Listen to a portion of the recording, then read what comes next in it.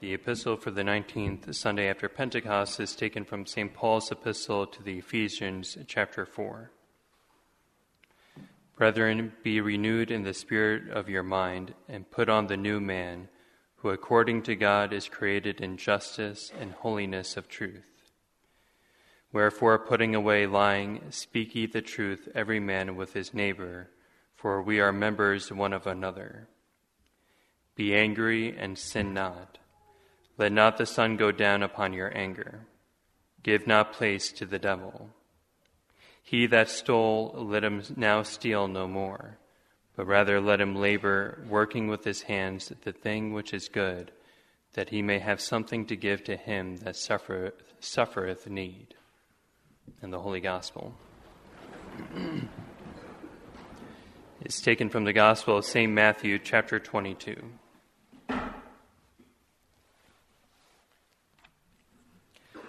At that time, Jesus spoke to the chief priests and the Pharisees in parables, saying, "The kingdom of heaven is likened to a king who made a marriage for his son. And he sent his servants to call them that were invited to the marriage, and they would not come. Again he sent other servants, saying, 'Tell them that were invited, Behold, I have prepared my dinner. My beeves and fatlings are killed, and all things are ready. Come ye to the marriage.' But they neglected and went their way, one to his farm and another to his merchandise. And the rest laid hands on his servants, and having treated them contumeliously, put them to death. But when the king had heard of it, he was angry, and sending his armies, he destroyed those murderers and burnt their city. Then he saith to his servants, The marriage indeed is ready, but they that were invited were not worthy. Go ye therefore into the highways, and as many as you shall find, call to the marriage. And his servants going forth into the ways gathered together all that they found, both bad and good. And the marriage was filled with guests.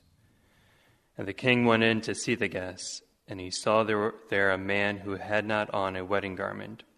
And he saith to him, Friend, how camest thou in hither, not having on a wedding garment? But he was silent. Then the king said to the waiters, Bind his hands and feet, and cast him into the exterior darkness. There shall be weeping and gnashing of teeth. For many are called, but few are chosen. Thus far the words of today's Holy Gospel.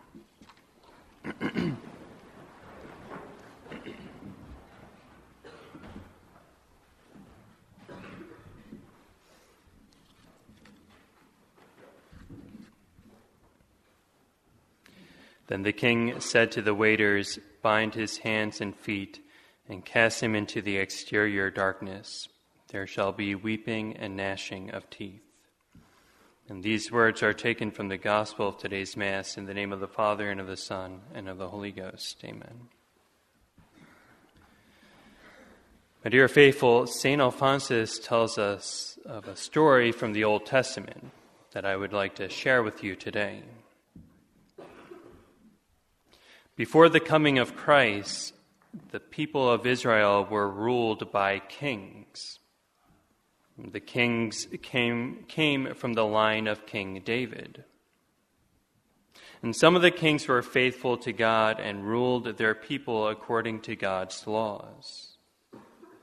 While surprisingly, many other of the kings, the very ones who were chosen to rule God's people, were very wicked men, even idolaters. And one such king was King Manasseh, who reigned 600 years before Christ. King Manasseh was 12 years old when he began his reign, and he was king for 55 years. And sacred scripture is clear. It says that King Manasseh did evil before the Lord, according to all the abominations of the nations. He was so evil that he built high altars and worshipped pagan gods in the very temple of God that Solomon had built. Here he was, the king of God's chosen people, And he was sacrificing his own sons, his little children, by having them pass through fire, as they called it.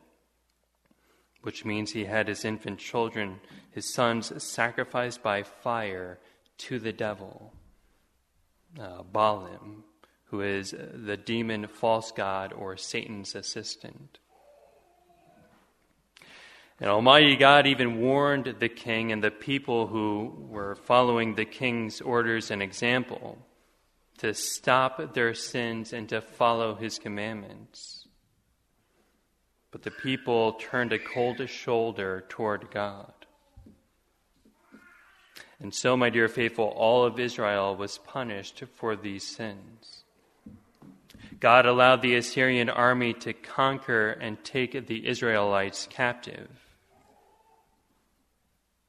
Once having all of the riches of the kingdom and everything he wanted at his fingertips, King Manasseh was now thrown into a small, dark, grimy prison of a foreign country to suffer painful tortures at the hands of his enemies.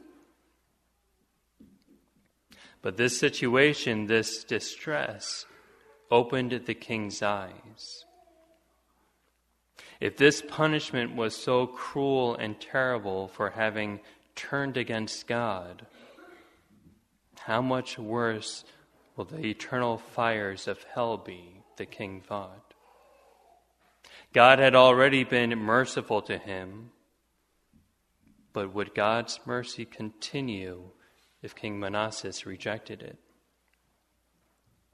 And so, having the prospect of hell before him, King Manasseh was moved to repentance, and he prayed that God, his father, would forgive him. And God did hear his prayer, and soon afterwards King Manasseh was released from prison and returned to his kingdom, where he strove to be a fervent ruler and an example to all of his people. And he lived the rest of his days in penance and wholly devoted to God, until he finally passed away reconciled with God.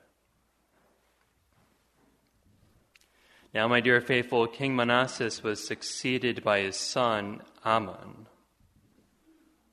Amon saw the conversion of his father and saw that he was restored to the faith. And Amon, St. Alphonsus tells us, seeing that his father's sins were so easily forgiven, abandoned himself to an even more wicked and sinful life than his father's, with the false hope of pardon at the end of his life.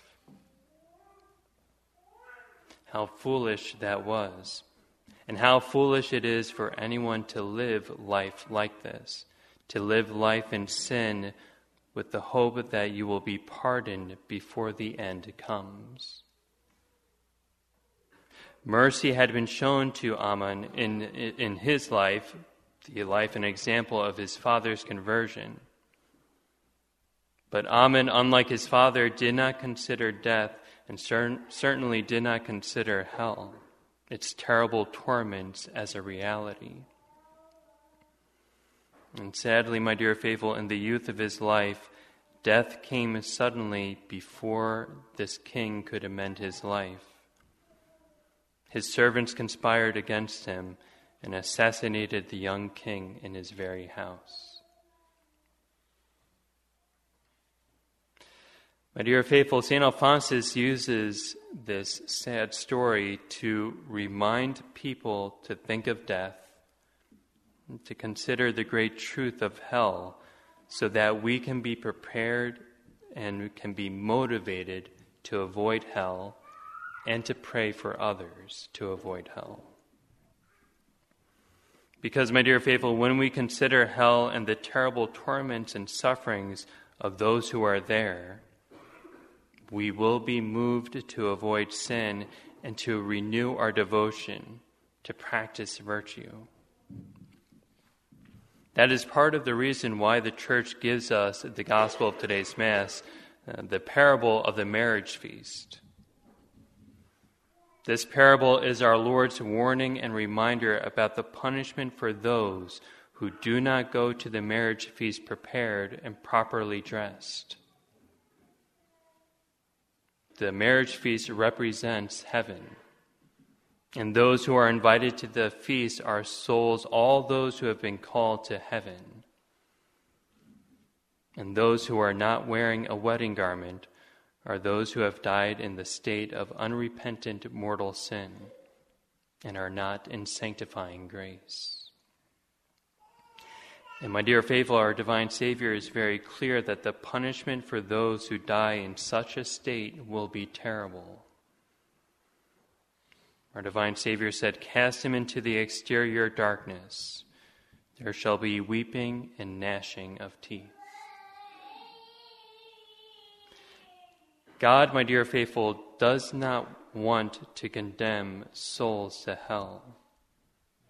He made us to be happy with him forever in heaven.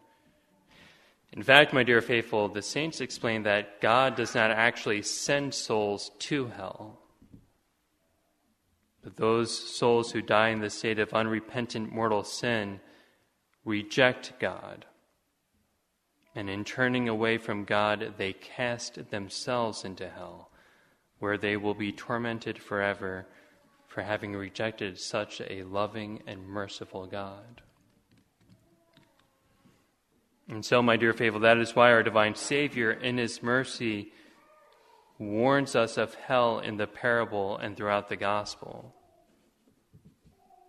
That is why also Our Lady came to the children of Fatima and showed them that terrible vision of hell, so that they could pray and do penance and to tell others what they saw so that they could avoid it too.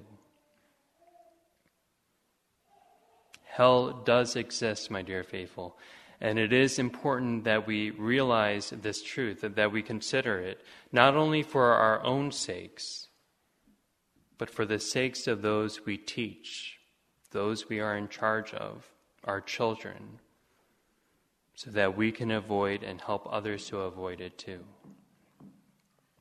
You see, the devil does all in his power to make souls forget that hell exists.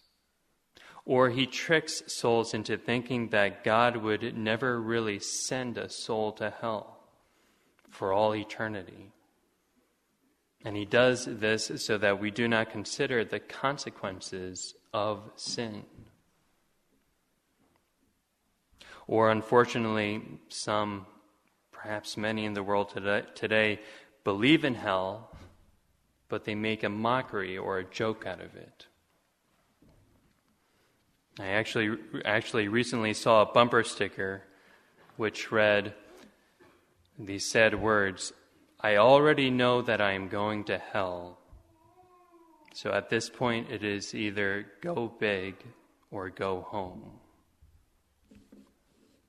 In other words, this bumper sticker is saying that I know I'm going to hell anyway, so I might as well enjoy the rest of my life here on earth by sin. And how sad it is when you look at the crucifix, God stretched out on the cross to save sinners, and then to see something like this bumper sticker. And while this person who had this may have been joking, I hope he really doesn't know what this means.